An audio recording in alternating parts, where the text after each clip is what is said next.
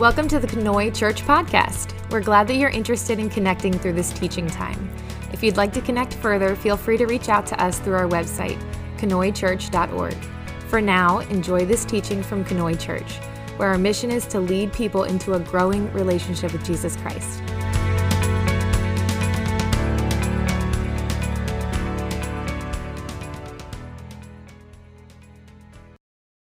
Well, good morning.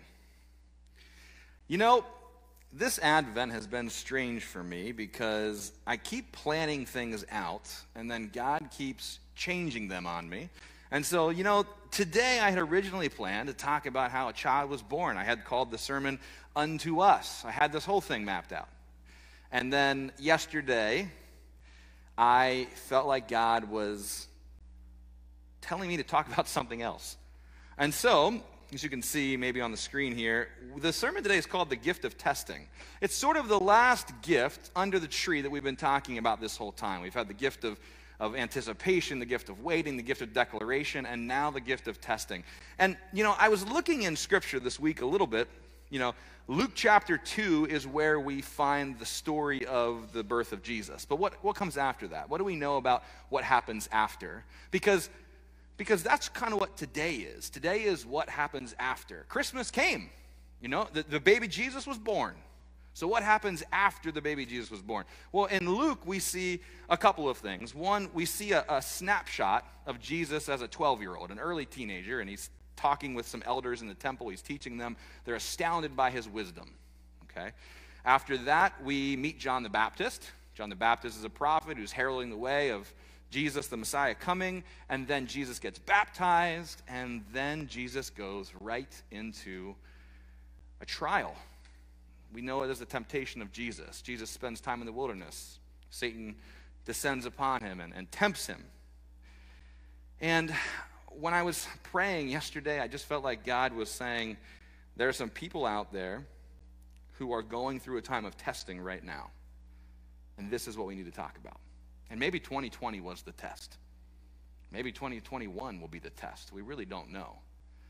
But I felt like if we engage this passage of Scripture, there are some things that we can pull out to say, if we carry these things with us into 2021, we're all going to be better off. And so today, we're going to go to Luke chapter 4, so just a little bit after the birth of Jesus, and we're going to talk about the temptation of Jesus. So I'm going to start in Luke chapter 4, verse 1. It goes this way. Jesus, full of the Holy Spirit, returned from the Jordan and was led by the Spirit in the desert, where for 40 days he was tempted by the devil. He ate nothing during those days, and at the end of them, he was hungry.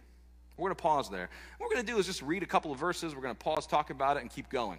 And at the end, I'm going to do this a little different than I normally do. The way I'm going to wrap up our sermon today is I'm just going to outline the points that we talked about. So if you're somebody who likes to take notes, at the very end, I'm going to put 6 things on the screen for you as a reminder of what you should carry with you into 2021.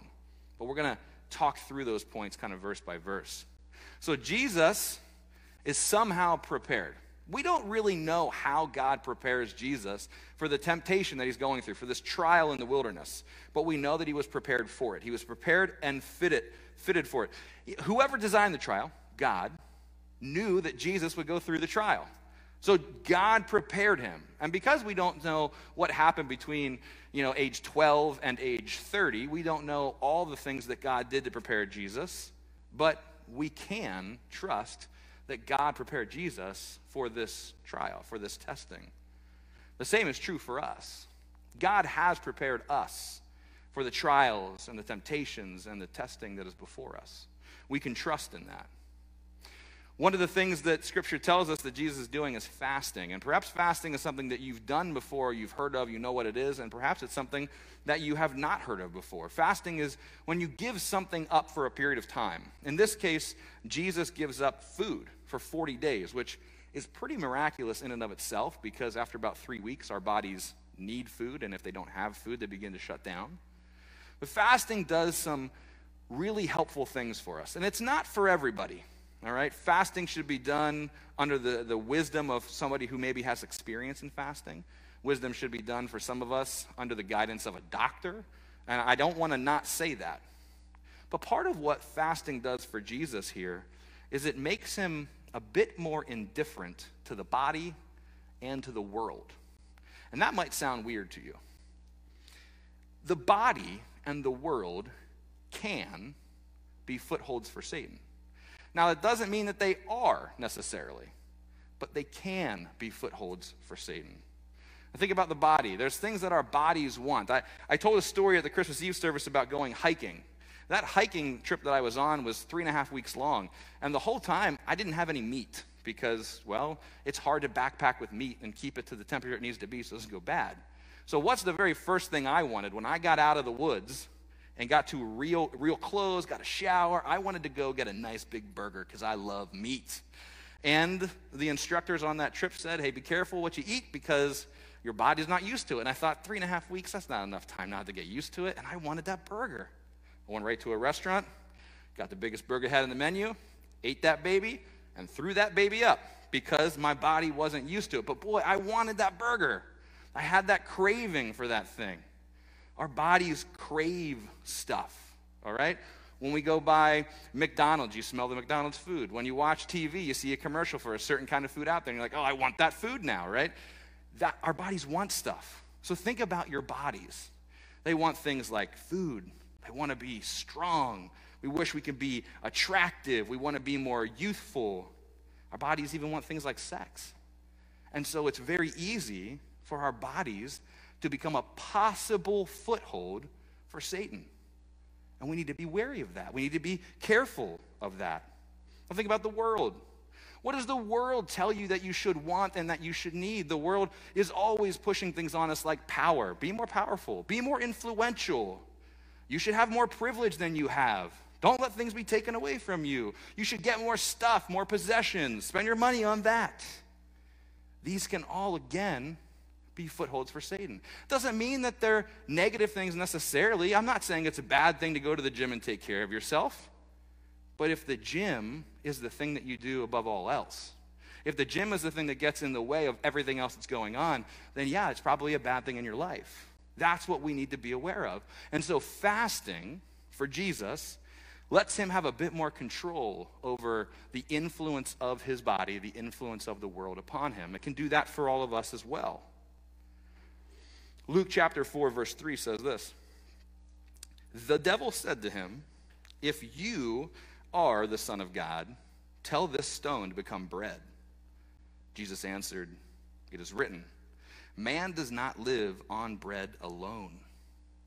Now the first thing that Satan does is question the role and the identity and the authority of Jesus. It's the first thing. He says, if you're the Son of God, if you're the Son of God. The very first thing he does is question who he really is. And that's something that we all need to walk away with today.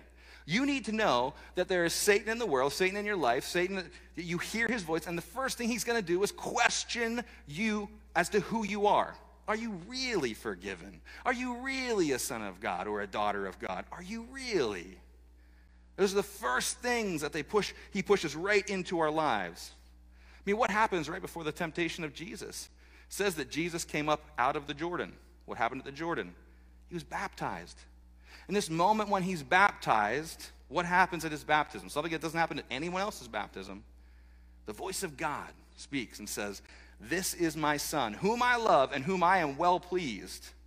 And then a dove descends upon him. The Holy Spirit descends upon him. I mean, this is confirmation.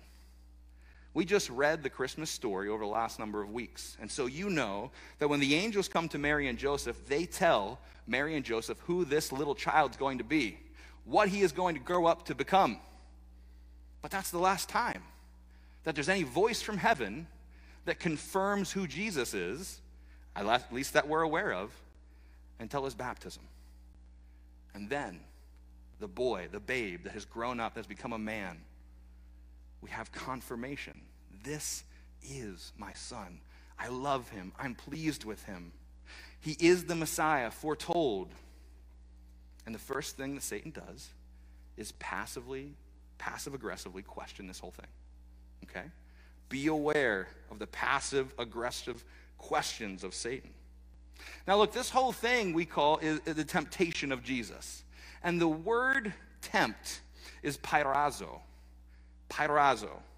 And there's nothing wrong with us translating that as tempt. No problem with Bible translation here. The problem is a little bit with our English word tempt. Our English word tempt isn't big enough for us to really understand this is just temptation. I mean, pairazo means to examine, to test one's faith, character, virtue. It means to tempt or to prove. Do we tempt people to do good things? We would never say that. We wouldn't say, I'm tempting you to do a good thing. When we think about tempting people or tempting one another in things, it's always mischievous or bad things. We don't tempt people to do a good thing. And yet, it's the same word, pairazo, that is used to describe what the Pharisees do when they try to get Jesus to do things like healing on the Sabbath. They attempt to tempt him. But tempting is again, it's not really a sufficient word. And so a better word is test. Test him. Test. Testing reveals the truth. Think about Abraham. There's a story in the Bible that talks about the testing of Abraham's faith, where Abraham takes his son to a mountaintop and God has commanded him to sacrifice his son. It's not the temptation of Abraham, it's the testing of Abraham, because testing reveals the truth. When the Pharisees try to trap Jesus, they are testing to reveal the truth because they think that Jesus isn't the Messiah. They're wrong, but that's what they think. So when they are trying to tempt him, they're actually testing him, attempting to reveal the truth that he's not the Messiah. So it's testing. Testing reveals the truth. Think about a test you have in school. After you're done with learning a certain thing, then you're tested on how much you absorbed of that thing. It's not a temptation, it's a test to see what you know. It reveals the truth about what you absorbed or what you know. I've told you before that many of the stories in the New Testament do this thing called mirroring with the Old Testament, whereas there's a story in the Old Testament that looks a lot like a story in the New Testament. And that's true of this passage that we're talking about with the testing of Jesus, the temptation of Jesus. Read with me Deuteronomy 8. Let's put it on the screen. It says this, and it should sound familiar to you if you know the story of the temptation of Jesus. Remember how the Lord your God led you all the way in the wilderness for these 40 years. So 40 years in the wilderness for the Israelites, 40 days in the wilderness for Jesus. They were led there to humble and test you in order to know what was in your heart, whether or not you would keep his commands. He humbled you, causing you to hunger, and then feeding you with manna, which neither you nor your ancestors had known, to teach you that man does not live on bread alone, but on every word that comes from the mouth of the Lord. Your clothes did not wear out, and your feet did not swell during these 40 years. Know then in your heart that as a man disciplines his son, so the Lord your God disciplines you. That should sound familiar, because it mirrors what Jesus is going through. The Israelites spent 40 years in the wilderness being tested in their faith. How did the Israelites do in that testing? Not so good. If it was a pass-fail course, they failed, all right? The truth of their character was revealed again and again and again when God said, follow me, and they made a golden calf. When God said, follow me, and they rebelled against Moses. Again and again, the truth of their character was revealed. And here's the thing. They may have failed, but that doesn't mean God left them. And that's a wonderful thing for us to know. Because as we reflect on the testing that we've gone through over 2020, if we feel like we failed, that doesn't mean that God leaves us. Even though the Israelites failed again and again and again, God continues to love them, to walk with them, to guide them, to direct them. They're still his people, and he is still their God, despite the fact that they failed. But now they know what's deep inside. So again, think about your test in school. If you get that bad grade on a test, clearly you didn't know the material. Now you can do a couple things. You can ignore the bad grade, pretend like it never happened, and then keep going. And potentially the next test you have is going to be that much harder because you didn't learn the first stuff. Or you could say, look, I'm going to study harder, I'm going to get a tutor, do whatever I can, and the next test that comes out, you get a better grade. You'll learn the material. The Israelites continued to just get bad tests and ignore it, and get bad tests and ignore it, and be thankful that the teacher was nice to them. okay? We need to reflect on the testing that has happened to us. How have we done? What has been revealed by the testing about our character, our faith? Now, let's just go back here. So the devil says to him, again, if you're the Son of God, tell the stone to become bread.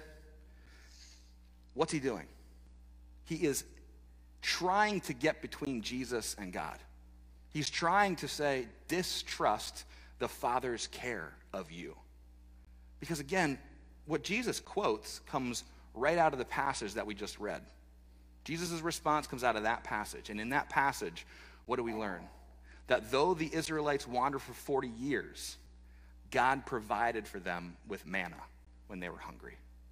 There was no need for the Israelites to turn stones into bread because God took care of them. When they needed it, he gave them manna. So Satan tries to get Jesus to distrust God's care of him. And I need you guys to understand that Satan's counsel is always independence from God. Satan's counsel is always independence from God. He doesn't want you to depend on God. Satan wants you to believe that you don't need God. You're independent from him. You're self-made. You're self-sufficient. You can do it on your own. Satan's counsel is independence from God. Jesus, you don't need God. You can turn this stone into bread. You don't need it. Think about another man in history, maybe a man named Adam, who's been given a role in the earth. And what comes along but a voice that says, you don't need God. You can be just like God. Eat the fruit. Eat it. You'll know what he knows. You can be by yourself, self-sufficient, self-made. Satan's counsel is always, always division, independence from God. Beware of that. How does Christ respond to him? He responds by quoting the passage of Scripture we just read. Man does not live on bread alone. And for us, I mean, from the first time that I read this passage, clearly it was Jesus responds with Scripture. He responds with Scripture. Why is that? Because the word of the Lord is a sword. It's our weapon. You need to know your weapon. You got to be familiar with the Scripture. You got to know what's said. You got to know what promises are being made. And we're going to see that even Satan uses twisted Scripture to try and get a hold of us. So how can we know for sure that we're in the right if we don't know the Scripture? We must be familiar with our sword. Faith in that word is our shield. So we don the full armor of God against these sort of attacks.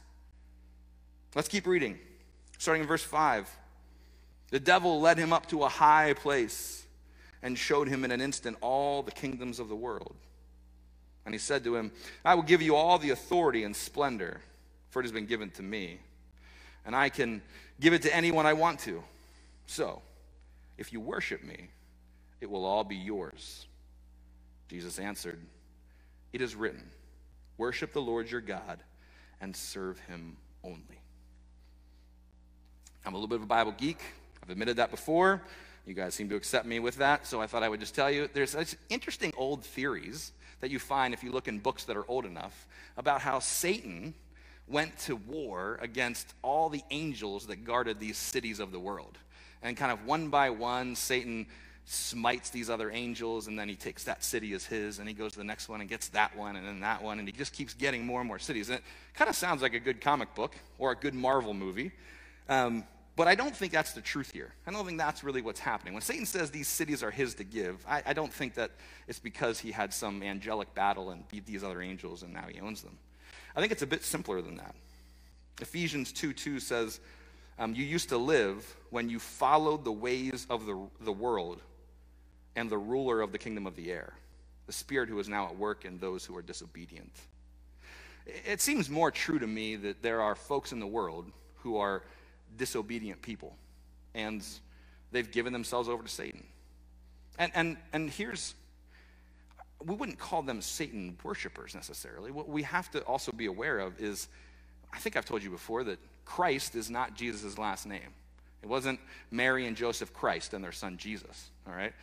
Christ is a title given to Jesus. And sometimes when you read books, you'll hear them talk about the Christ. And they're not talking about Jesus Christ, they're talking about the Christ because it's a title that is given to Jesus. It's part of what it means to be the Messiah. Christ is a title. In the same way, Satan is also a title. Satan means adversary. That's what the word means, adversary. And so it's a title we give to any sort of thing, person, power, principality that is adversarially against God. All right? So there are people in the world that are disobedient, that are following a way that is adversarial to God's way.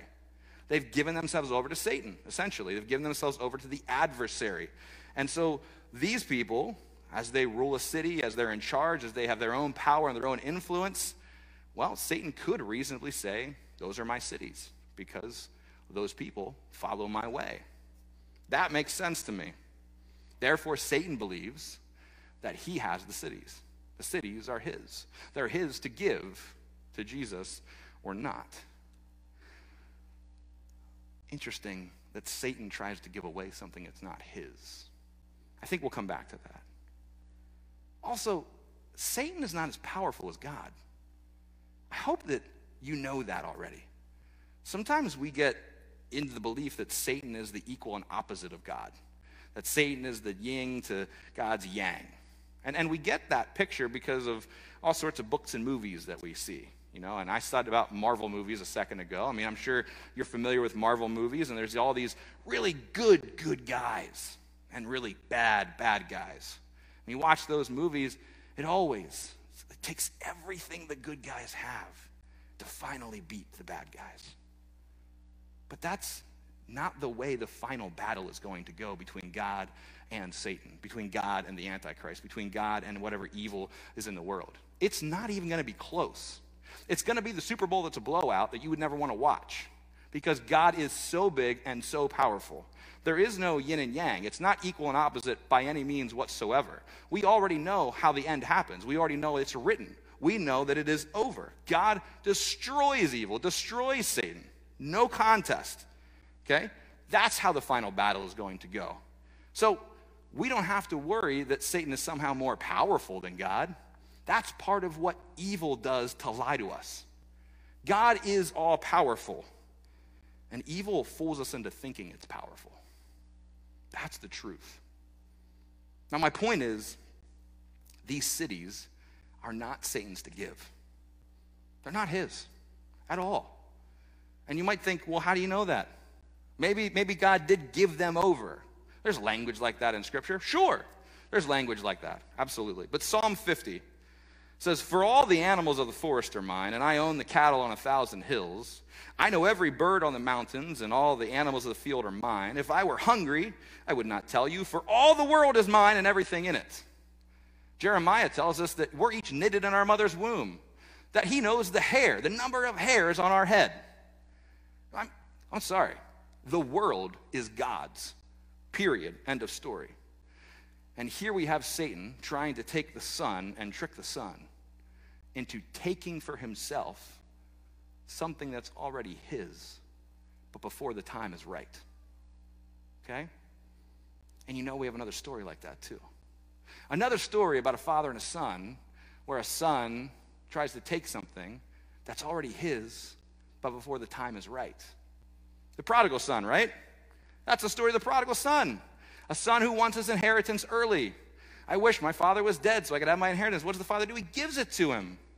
And while he's off squandering it, the father is still waiting for him. And guess what? The father is still a father and the son is still a son, even though he's gone off and done his own thing. And when he returns, the father makes sure that he knows, you are still my son. Put a robe on your shoulders and a ring on your hand. You were always my son, Scripture tells us. And then as the father talks with the older brother, he says, my son, everything I have is yours. You see, look, whatever is God's is Jesus's already. But we need to wait for the timing to be right. And so Satan here is tempting Jesus to get that which is his out of order. Satan's attempting to give something away that was never his to give away. And you know what's silly and sad, and it's so true of every single one of us, myself included? There are times that Satan tricks us into giving pieces of ourself away, and they're never his to give away. Never. You and I are the sons and the daughters of God. We are God's. We don't belong to Satan. There's no piece of us that belongs to Satan. And yet Satan convinces us to give little bits and pieces of ourselves away. And what does Satan want in return for this whole promise of kingdoms? What does he say? If you will only worship me. Satan wants Jesus to worship him, to worship Satan, the adversary of God. And there's something important I want to point out. Because Satan doesn't say, I want you to worship me only. He doesn't say, I want you to worship me and stop worshiping God. Actually, it's kind of flipped. That's what God says, right? Jesus responds with a quotation from Deuteronomy 6. He says, worship the Lord your God and serve him only. Actually, it's God that says, I want you to worship me and me only. Satan is satisfied with just getting a little tiny piece of you. Because if he gets that little tiny piece of you, then God doesn't get the whole of you. So as he tempts Jesus, he doesn't say, worship me and worship me only. He just says, worship me. Jesus responds by quoting scripture. Jesus gets out the sword of truth and says, worship the Lord your God only. Serve him only. He knows that God wants your undivided attention, and Satan wants division. God demands your undivided loyalty. Satan demands division. Satan demands dividing your attention, dividing up your heart, dividing up your mind and your spirit, so he gets just a little bit. But that's just so that God can't have all of it. Satan just wants a piece of you. He doesn't need the whole thing. He just needs a foothold. Go with me to verse 9. It says, the devil led him to Jerusalem and had him stand on the highest point of the temple. If you're the Son of God, he said, throw yourself down from here, for it is written, he will command his angels concerning you to guard you carefully. They will lift you up in their hands so that you will not strike your foot against a stone. Jesus answered, it says, do not put the Lord your God to the test. When the devil had finished all this tempting, he left him until an opportune time. Guys, Satan uses scripture, twists it. That's the same passage that we read during our prayer time, Psalm 91. If you are in your Bible this morning, you're looking at it, there should be a little footnote. There should be a little tiny letter in a bracket underneath what Satan says. And that leads you to the bottom of the page of your Bible, and there it's going to say Psalm 91 and give you the set of verses here. I think it's 1 through 2 or 1 through 4. Satan uses scripture. Now, we used it the way it's intended this morning. We used it for the right purpose. We used it in worship. Satan twists it. He twists the intention of this psalm. And so here's what he does, okay? Because this is important. It's a distinction, but it's really important. Rather than this psalm about taking our refuge in God despite the hardness and difficult times, rather than trusting in God when things are dangerous, Satan tries to convince Jesus to create the danger. Satan tries to convince Jesus to create the hard and difficult situation to test God. You catch the difference? The psalm is about hard and difficult situations, and in God we find our refuge when we encounter them. Satan says, Jesus, create the hard and difficult situation and see if God shows up. Satan leads with a lie. Twist the scripture into a lie. If God really loves you, then he'll protect you if you put yourself in this situation. There's probably multiple things that I can liken this to. I'm going to choose snake wrangling because, we never talk about snake wrangling in church. And some of you are probably like, snake wrangling? What the heck is he talking about? Is he really talking about snakes? Yeah, I'm really talking about snakes, man. Snake wrangling is a thing in church. I don't know if you're aware of that. There's over 125 churches in the United States that still do snake wrangling during their Sunday services. And you may say, okay, I'm still confused, Nick. What are you talking about? Well, in Mark 16, there's a passage of Scripture. It says, among other things, it says, these signs will accompany those who believe. And it says a few things, like drink poison and they won't get sick. But one of the things is pick up snakes with their hands. All right. This created a whole sect of folks who during worship services will pick up snakes. And I'm not talking about garter snakes or black snakes. I'm talking about like rattlesnakes and copperheads, poisonous, venomous snakes that kill you, and they will hold them and they'll swing them around and they'll toss them and all sorts of stuff while they pray and they preach and they worship. Snake wrangling. And the understanding is, because we have faith in Jesus, because God loves us, we pick the snake up and it won't bite us. That's the belief. That's why they do it. And of course, then the logic also holds, they say too, that, well, if the snake bites you and you die, then that was just your time. So they have all their bases covered. All right? And there have been many pastors and parishioners who have died from being bitten by the snakes that they're wrangling during worship services. And if you still think that I'm saying this and it's a joke, you Google it, YouTube it. You'll see lots of videos of this happening. I'm not trying to get into some weird theological battle over snake wrangling, but I think they're way off, all right? I don't think that is on point at all. I think that's actually a problem. I think that's a slight twist of Scripture, and so we end up believing a lie. Because Mark 16, which is on the screen right now, doesn't say, go out and pick up deadly snakes. It says, these signs will occur, they will pick up snakes with their hands. Doesn't say, go and put yourself in the dangerous situation. It says, when the dangerous situation occurs, God is with you. For instance, in Acts 28, the Apostle Paul is gathering firewood, and a snake bites him. A deadly poisonous snake bites him.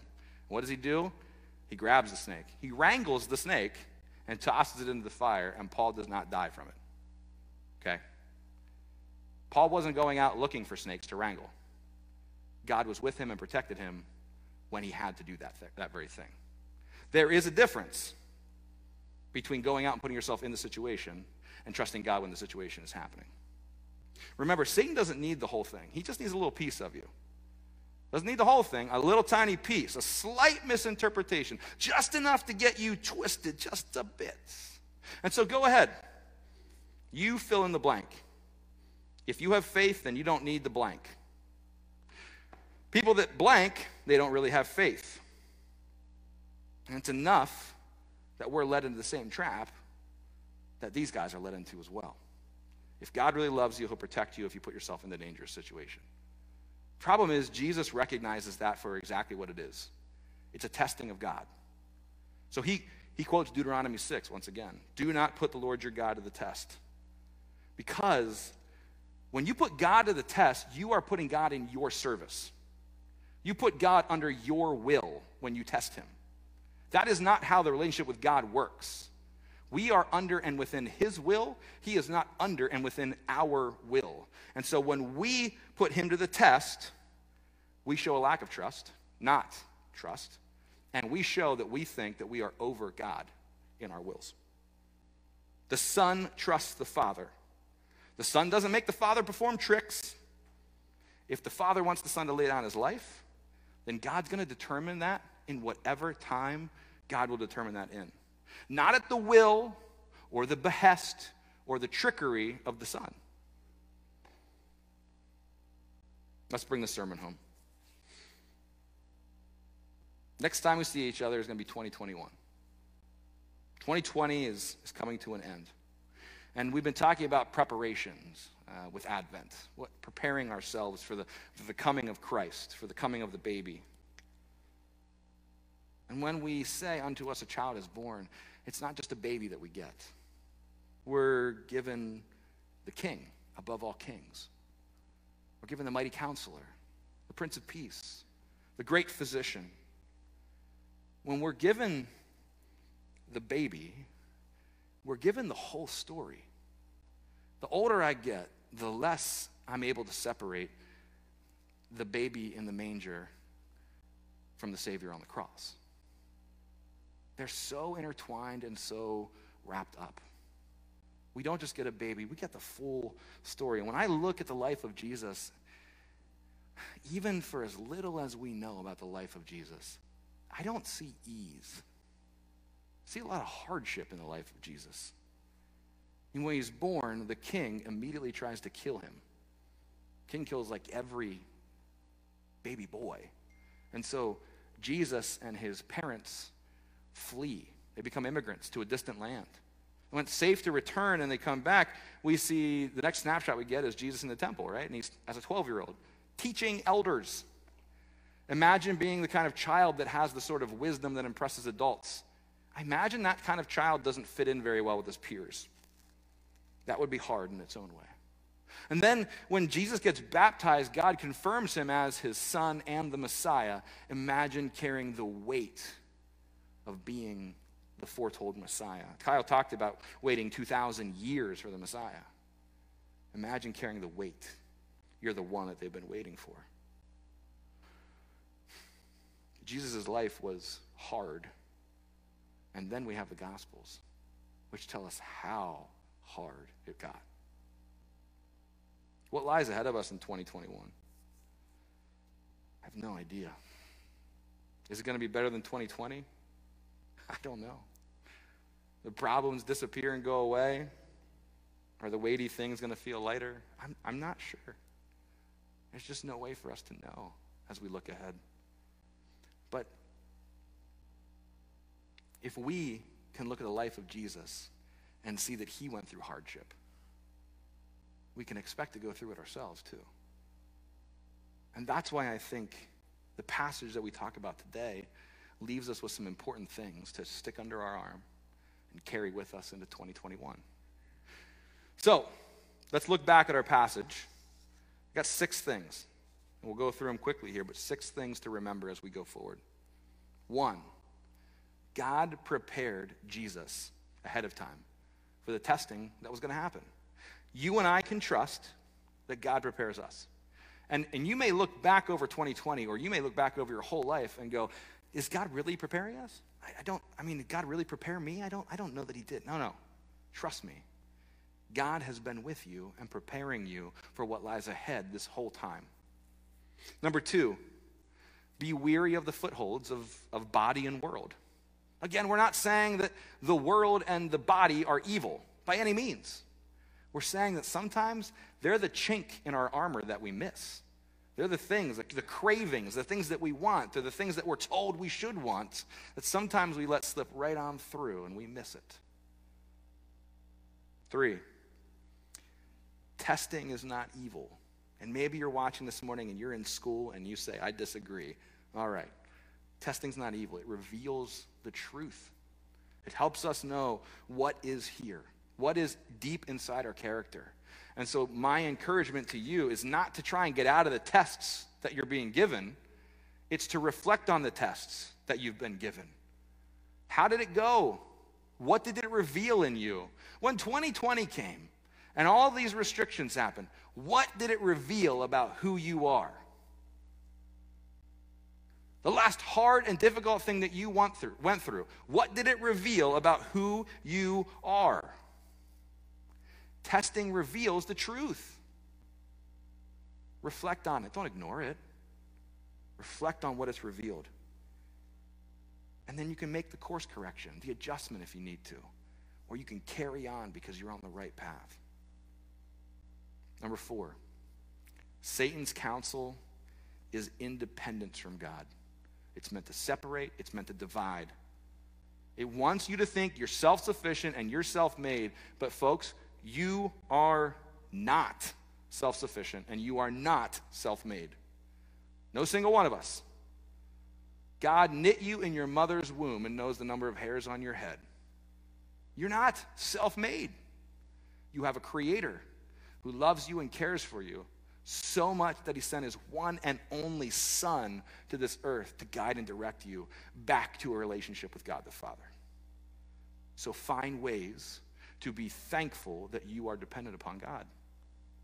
Every day, start your day or end your day by reciting what you're thankful for. Find ways to consider how God has walked with you through the hard times. Open your eyes. Don't ignore them. God has walked with you. How has he walked with you?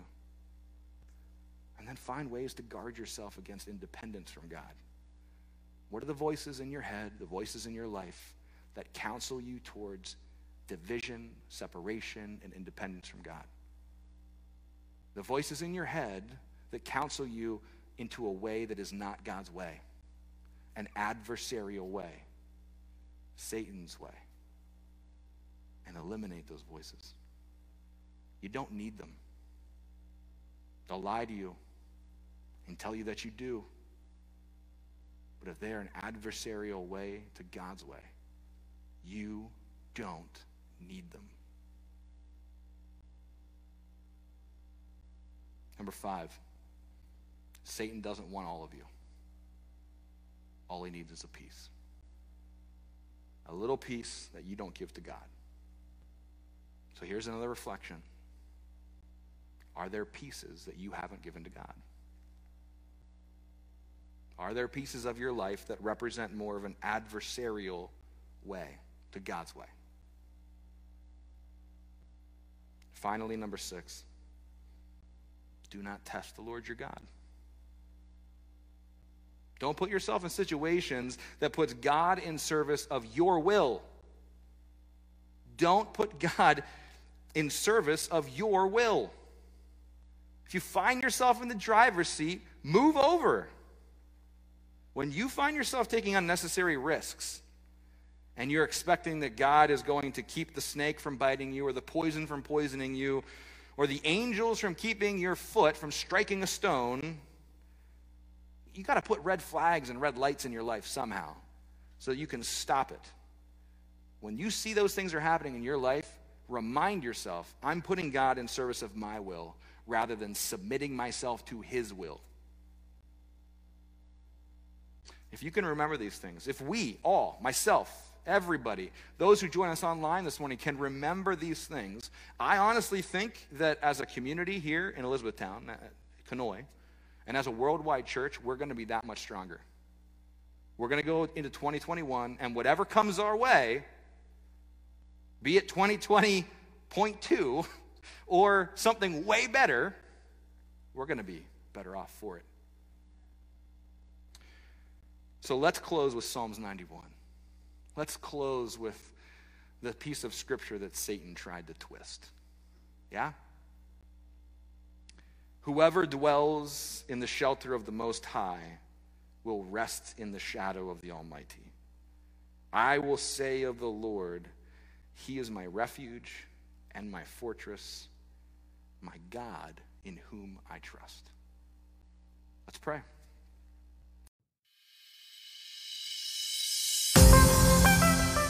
Hi, this is Pastor Nick.